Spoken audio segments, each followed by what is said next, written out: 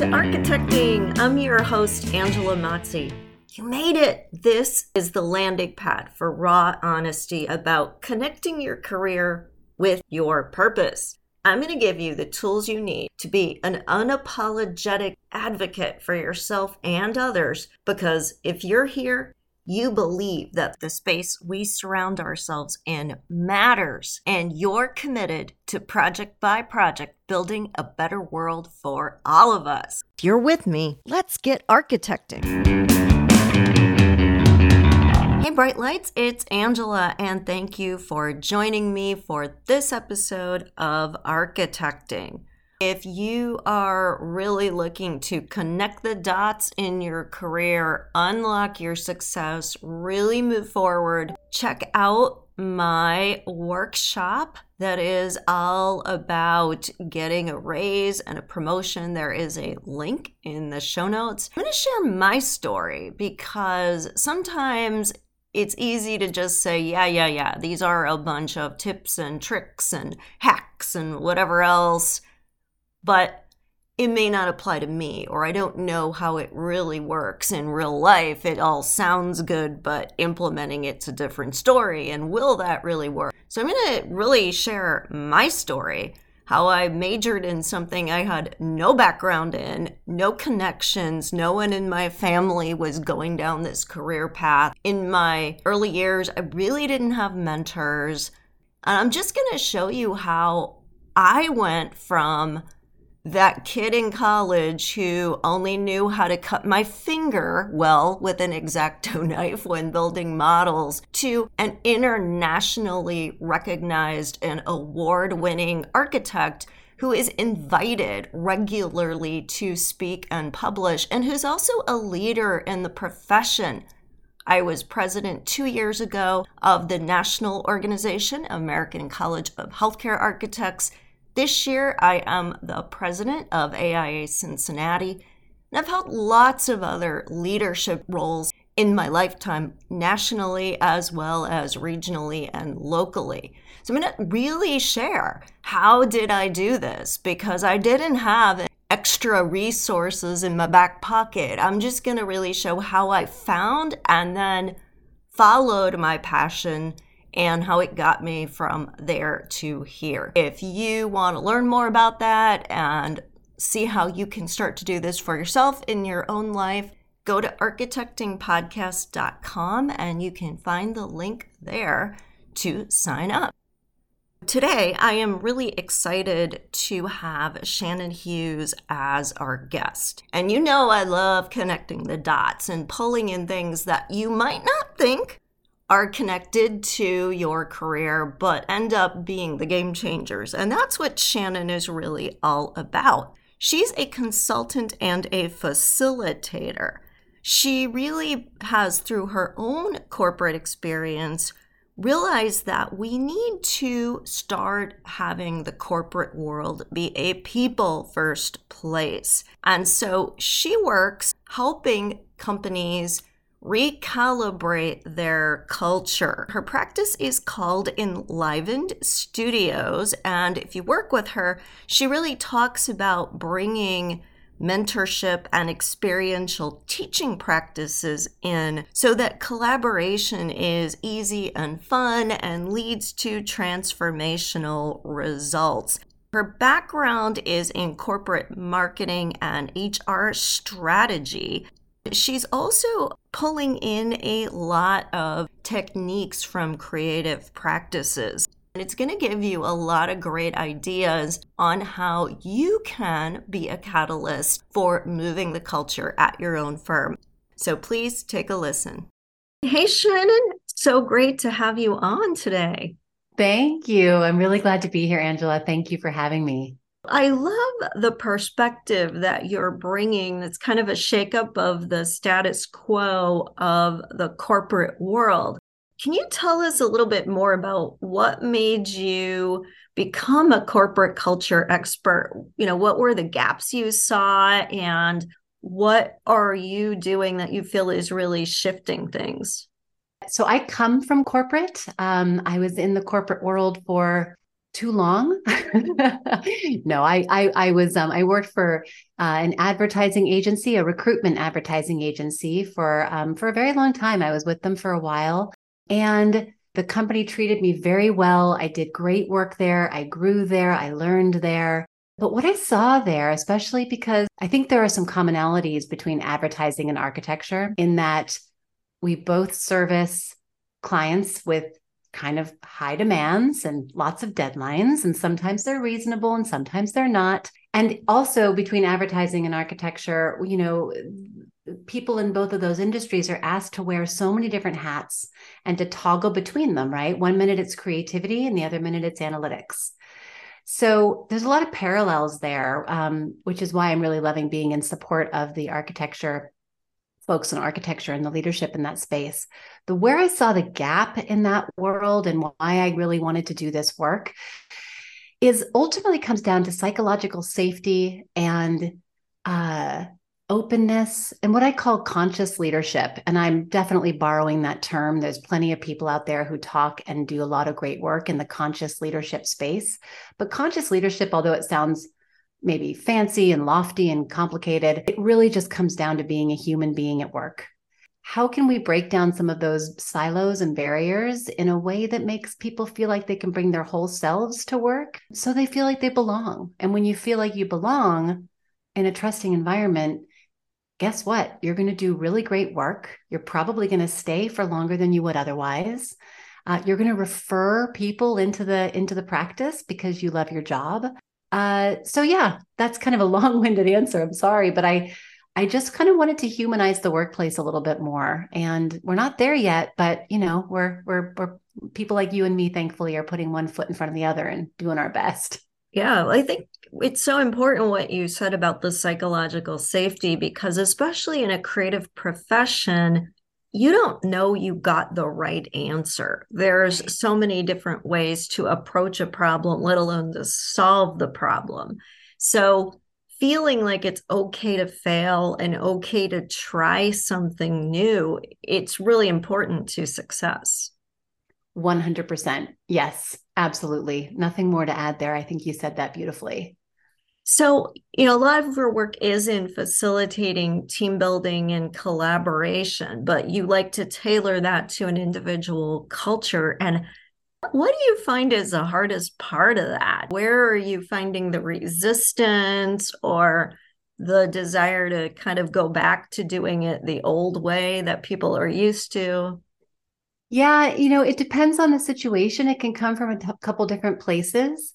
Ideally, when doing work like this, or anyone in our shared space who are doing leadership development, it always benefits us to start with the people, the management level, the CEOs, the executives, or if we're not dealing with the C-suite, then if it's a small firm and there's, 10 people, who's the decision maker? Because at the end of the day, those folks are the ones who are modeling ultimately what the rest of the culture is going to be like here. And guess what? Culture exists whether we build it or not, right? It exists, but how can we influence it? And the best way to do that is to start, I am using big air quotes, at the top. Ideally, you're dealing with a more democratic setup and structure, but that's not always the case. Sometimes there's resistance there, Sometimes those folks that are the decision makers will say, oh, you know what? This is a little touchy feely.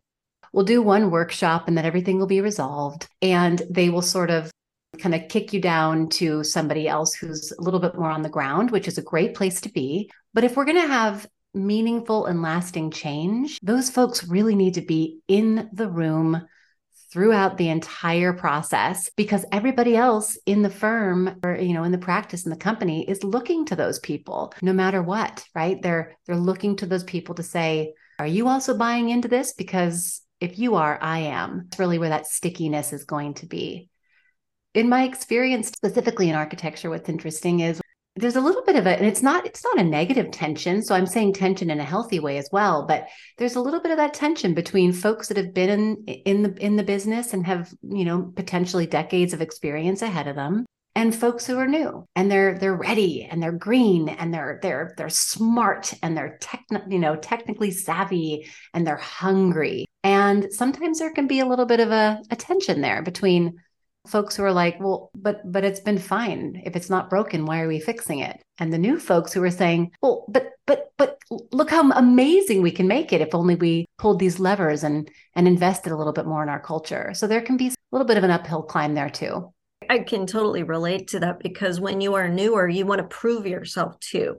So you want to maybe even overperform a little bit, whereas somebody who's more established might be saying, you're making more work or you're burning too many hours on the project. This way works. This is efficient. So I think unpacking some of the this is how we do it stuff can be tricky. Yeah, for sure. And I know that that's not unique to architecture. It's just because we're talking about this as a practice, that's certainly relevant. And if you've got the ambassadors, if you're intentional in coming in and building the culture and having conversations with the right people and going through the motions that I'm happy to describe in terms of the phases of how this work sort of unfolds, you can get those people on board. Sometimes it's a matter of pulling them aside and looking to them as the experts. Hey, you've been here a long time. Would you mind if I asked you to really serve as an ambassador for this work? Really mean a lot to me and the rest of the people here who look up to you. Because A, that's true. And B, what a great way to elevate someone and make them feel like they're part of it and they have skin in the game. Yeah, that's important that they don't feel like you're just ignoring the value they bring. Because a lot of times that is why people fear change, is that they think that you don't appreciate everything they've done and you just want to switch it out for the shiny penny that's new and all of that. Exactly. Yeah. Yeah. So that really gets kind of back to that whole culture and building a culture that feels inclusive, where everyone feels seen and feels heard. What is your process to help somebody model their culture or maybe better define or even tweak their culture? In my experience, it starts with values. A lot of companies already have their values. So it's not always about coming in and creating something out of nothing, right? Sometimes it's, well, we already know what those values are. Well, great. Let's work with what we know and take that work and really solidify.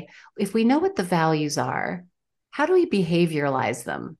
What sort of routines and norms and rituals are we going to put into practice so that everyone knows what it looks and feels like to, for example, demonstrate trust?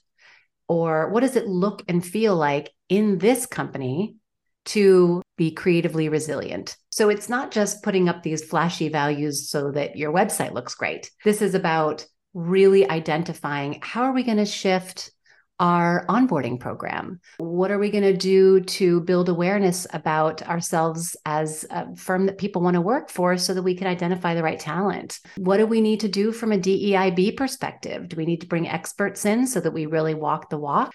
We want to do with our retention and learning and development exercises. But to do that, all kind of bringing all that work into alignment with those values so that those values really serve as a true north and really kind of buoy all that other work. Starts with values and then kind of nicely parlays into some of those shifts and evolutions of what the culture should look like here. And I want to also just really emphasize how important it is to do this, especially if you have a small team, to do this in a group. This is not something where XYZ leader goes into a corner office somewhere and then comes out and says, ta-da, we have a culture. That is just not going to work. And I know I'm preaching to the choir on some of this stuff. It really needs to be co-created, and for everyone to let's get out the sticky notes and have a super engaging conversation where we identify what's really meaningful here. It's a lot of that buy-in or opt-out. If you don't feel like you were part of creating it, now you feel like you can judge it and choose to just not do it that way. Yes, exactly. So that's part of the process. And, depending on what the needs and the objectives are and where we're starting and where we need to go, these services and the way that I support my clients can look like a couple different things. It can be that full-fledged kind of larger strategy. Or maybe it's just a half-day session to really get people kind of on their feet thinking about what is most meaningful to them, so that then I step away and they're off and running and they carry their own culture and do the work internally. So it really just depends on what the need is and the long-term goal is, in terms of coming to someone like me for this type of support. So you could have two firms that were similarly sized and worked in the same markets, but because they may have different values, their cultures could look very different. I'm wondering if you could maybe give an example of that to sort of help people get their head around it. So you could have two different companies, and I've seen this a little bit more in the startup world. So I might just use that as an example, but it's still similar in terms of a smaller company that's scaling and starting to focus on people. Two companies that are both similarly sized, similar markets, similar clientele, similar types of services that are software-based or tech-based. And one has a little bit more of a masculine culture, I guess I would say, where some of the values are around striving and winning and being big and being bold. So, you might hear words like audacious and win and ahead of the game, right? And then you might have another firm or another organization who has a softer feel, right? They're still appealing to the same types of customers and their product line is similar. But they're softer or they're more inclusive. And it's not about winning and beating the competition and using all these really hard-edged words that oftentimes can be off-putting depending on who you're trying to attract and what kind of culture you want to build. On the other hand, you might have around inclusivity and they can still be competitive sounding words that mean dominance in the market without having all those be forceful energy behind them. Because once you start to put those things into play and then attach the behaviors to each of those two different value sets, you're really looking at very different cultures. Because when you go to market and try to attract talent for the one versus trying to attract talent for the other, and even how you talk to clients and expect these folks to synergize and support their clientele, you're going to have very different results because you're really now created two very different types of vibe within each of these organizations. And it's not always based solely on their values. It's also very much based on the leadership, and it's based on sort of what the day-to-day feel of how the communication flow goes and whether or not there's status and hierarchy and trust, right? Trust is really at the core of how making sure that any of this stuff works in the first place. Right. So certain employees may resonate with one place versus the other, and it will affect recruitment and retention. So you mentioned leadership. And a lot of firms are smaller firms, or even if they are larger, they have to transition between generations of leadership. How can you help a culture transition so there's still some continuity there? I actually have a free download that I'm going to offer your listeners. They are 5 tips for inspiring a people-first culture. And I'll just give a little spoiler alert. The first tip is to have a CEO chat. You can replace the word CEO with anything, right? CEO, you can be principal, right? Founder. But the idea is so often organizations are run and the employees are expected to sort of buy into this mission and vision without providing an opportunity for the principal of the firm, let's say, to literally sit on a stool in front of their people with a cup of coffee or tea in their hands and a box of donuts open on the counter and just tell their story. Why are we here? Why do we do this work? Why is it that we choose some projects and not others? Why did we choose the name that we chose? Where are we headed? Where have we been? Transparency, transparency, transparency. That will go such a long way in terms of building trust with your people. And B, it really gives a chance of everyone to sort of have that look back and a deep appreciation for the legacy of the firm. And then to take a breath after having reflected on that and then say, okay, but here we are today. So what do we want to do now? We don't want to lose what we've had. In fact, we want to honor that. So what are some ways that we can continue to honor where we've been and take us where we're going, right? It's a both and scenario. I hear this all the time, is this deep appreciation for the legacy of the work and a recognition of wanting to move forward. So it's holding both of those things. And The CEO chat is just one of many ways to do that. But I just recently helped facilitate one of these chats. And oh my goodness, you could just feel the neurons moving in the room because this principal literally sat on a stool and was just like, here I am, here's my story. And he also talked about how did he go through his own licensing process and where did he goof up and where were his mistakes made? And look at him now. And then now we're moving forward. But we have that story to sort of root us in the legacy of where they've been. That's such a great strategy because it humanizes the person. A lot of times we only see people where they are now.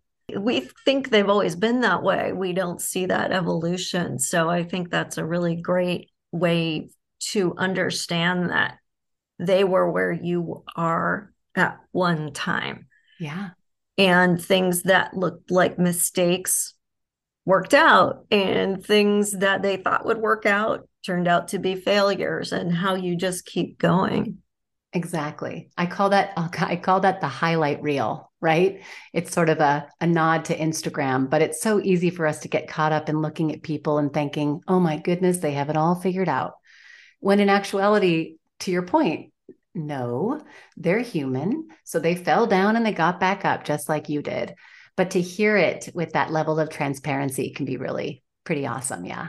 Yeah, really powerful. Now, what if we are at the other end of the spectrum, the firm that is starting up, it's small, maybe it's just one person at the beginning, and that one person is wearing even more hats because they're also the bookkeeper, the HR, but the operations. How do you know when it's time to begin adding these, I call them outside experts, even though they may be consultants you hire, or they may be employees eventually of the firm, but they're not somebody with an architecture degree? How do you know that you need to bring in that level of expertise rather than trying to DIY it? Even before you reach out to a consultant or an expert who's going to come in that you're going to potentially pay a good deal of money to come in and help you formulate this culture, there are so many beautiful communities of people that are designed to support entrepreneurs who are scaling their business.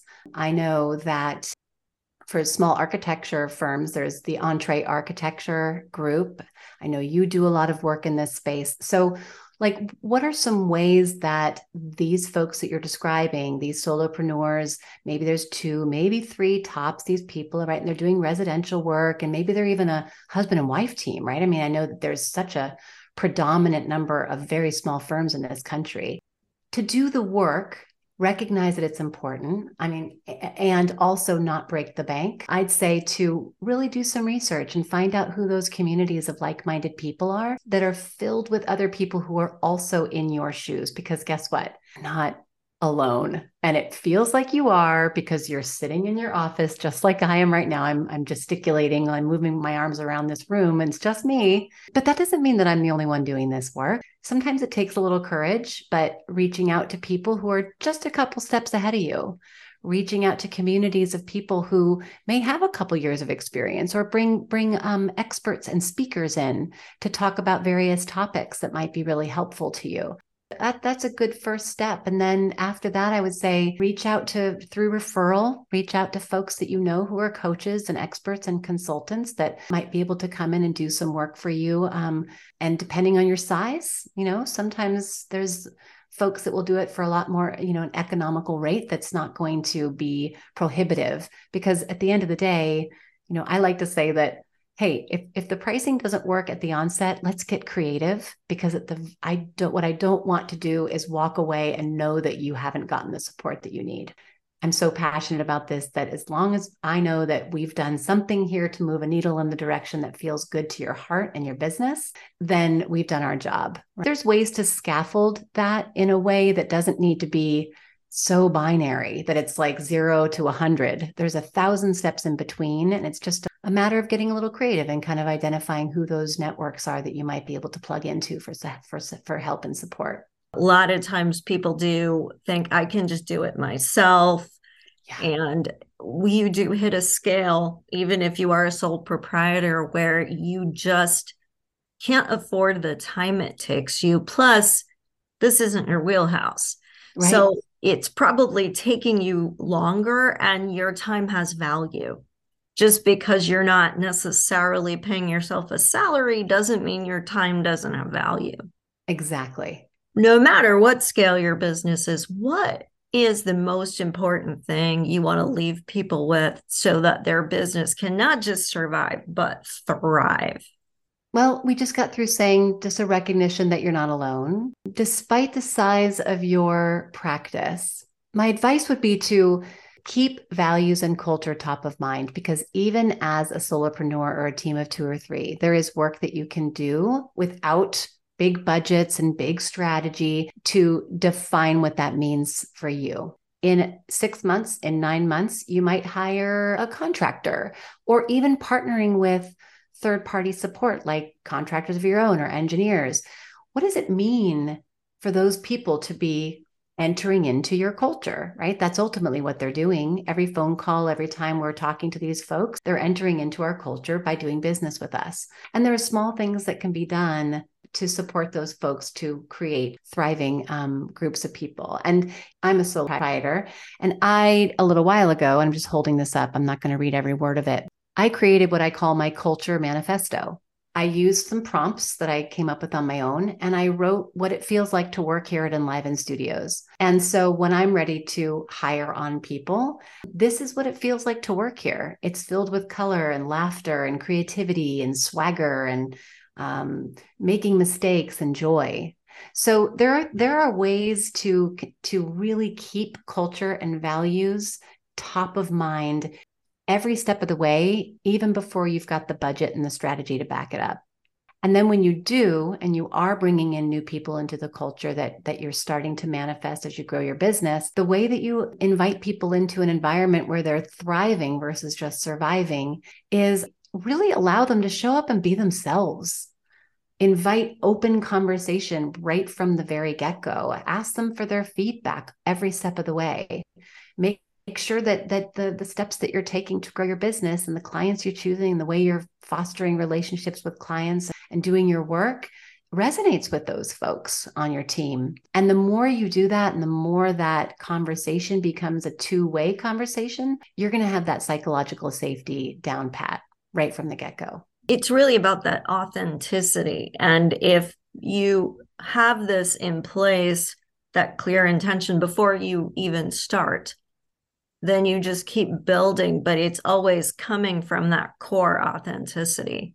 When we talked earlier, you had talked a little bit about some of the things you do that come from places outside of the business world, like improv, to try and get people to be more receptive to change, more receptive to what's possible. I think it'd be so great if you could share some of that today.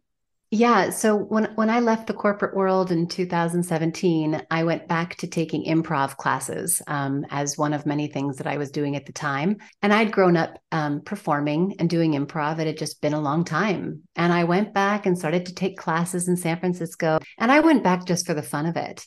But when I got into that theater and started to put into practice some of these principles of improv, the light bulb went off for me immediately. All the principles of improv theater, believe it or not, are very relevant and really have a significant place in business. To connect those dots was really pivotal for me. So although I don't kind of market myself with the word improv or really go to market with that necessarily, I do bring in a lot of those mindsets when I facilitate and when I talk about building culture. One prominent improv concept that some of your listeners might be familiar with is the idea of yes and. And the idea of yes and is really important because if you have two people on a stage and one person says to the other person, "Hey mom, welcome home. Gosh, you're 20 minutes late. Where have you been?" Well, the next improviser who comes in doesn't say, "I'm not your mom." No. They yes and. They agree, "Okay, I'm the mom. Okay, Clearly, I'm 20 minutes late because that's what my co-actor has just designated me. So it's this idea of yes anding in order to move the story forward. Otherwise, the story stops dead in its tracks. Well, you take that to a meeting, you take that to a brainstorming session or any sort of conceptual ideation conversation where you're kind of trying to come up with something new. And in partnership and collaboration environments like that, the yes and principle is so very useful because that's such a great way to go from that divergent thinking where you kind of go way outside the boundaries. Let's think really big and get all those notes all over the wall and mess up the whiteboard and think outside the box. And then you start to whittle it down and get a little bit more realistic about what can be done. But you'll never get to that new place without implementing much more of a growth mindset and an open-mindedness. And in improv, we refer to that as a yes and mindset. And there are a lot of other concepts from improv that are equally impactful. I sneak it in to my facilitation when I'm trying to get groups to sort of talk with one another in a way that's going to, again, move the story forward or get to a place where we agree. Or even if we don't agree, at least we're having conversation. You keep that open mind and that curiosity versus reverting to this is the way and I don't want to change and all of that. And I think some of that is also related to being under a lot of stress and just trying to get something done and not wanting to derail the train, if you will. When you see that, because I'm sure you have come into many cultures where they're overloaded work-wise and everybody's under a lot of stress, and it makes it harder, I think, to be creative. You're not in your best state of mind. You're probably sleep deprived and all kinds of other things. So I love that this sort of starts to introduce a little bit of playfulness into the situation, which hopefully lets people relax into it and be more receptive.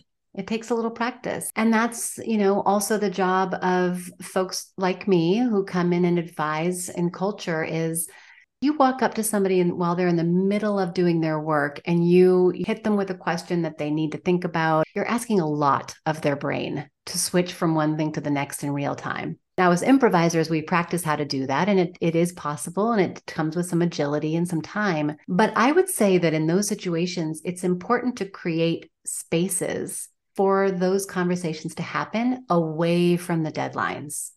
And I'm not suggesting that we inundate ourselves with more meetings because God knows we don't need more meetings. But what are some intentional spaces that we can create, right? And it can be around the lunch table.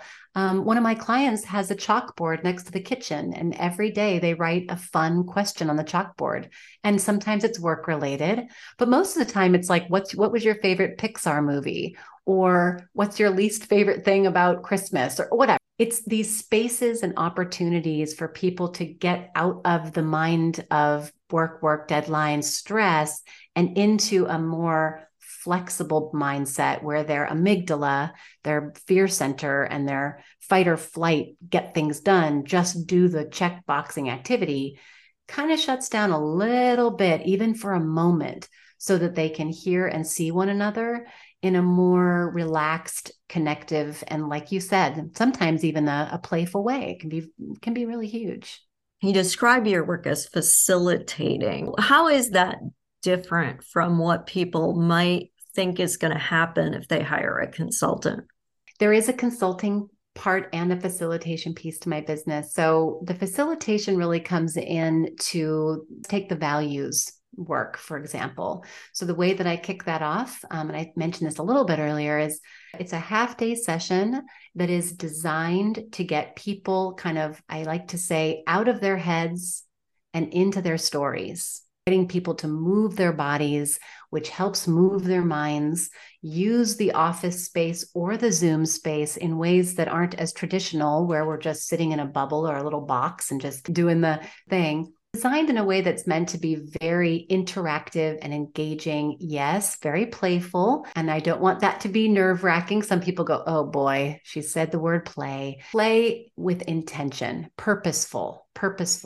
Yeah, kind of getting people out of that norm in order to to come up with ideas that they may not have thought about before. You can't necessarily do that unless you're, again, taken out of your normal everyday in a facilitated, safe space or brave space, as I like to say, and you're kind of handheld through this experience so that we can come up with things together. And so that's my facilitation expertise.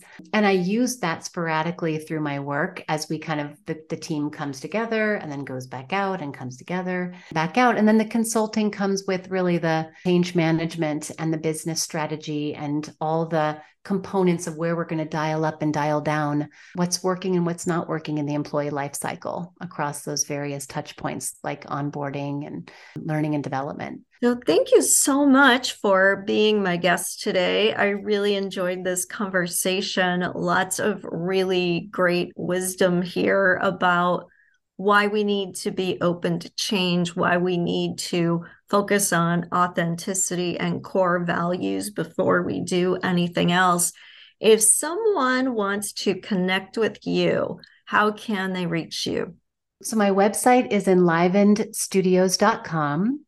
I'm also all over LinkedIn. It's kind of where I hang out. So I've got some content there as well. And that's Shannon Dean Hughes. And I also have that download for your listeners, which can be found at my website, enlivenedstudios.com/people first. And the title of that download is 5 Tips to Inspire a People First Culture.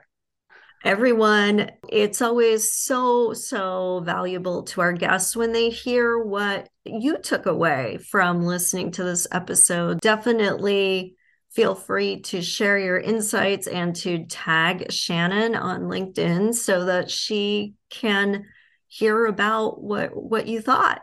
Thank you so much, Angela. This has been such a pleasure. It's so great to connect with you. Thank you for listening. You made it all the way to the end of the episode, which means you are committed to making yourself a priority so you can be empowered to do the work you were called to do in the world. How amazing is that? If you would like even more content just like this, please remember to subscribe so you never miss an episode. I would so appreciate it if you left an honest review too. Hey, I want you to know I'm here for you beyond the boundaries of this podcast. You can follow me on social media at Architecting Podcast or visit architectingpodcast.com to download some great free resources. Take care, everyone, and stay inspired.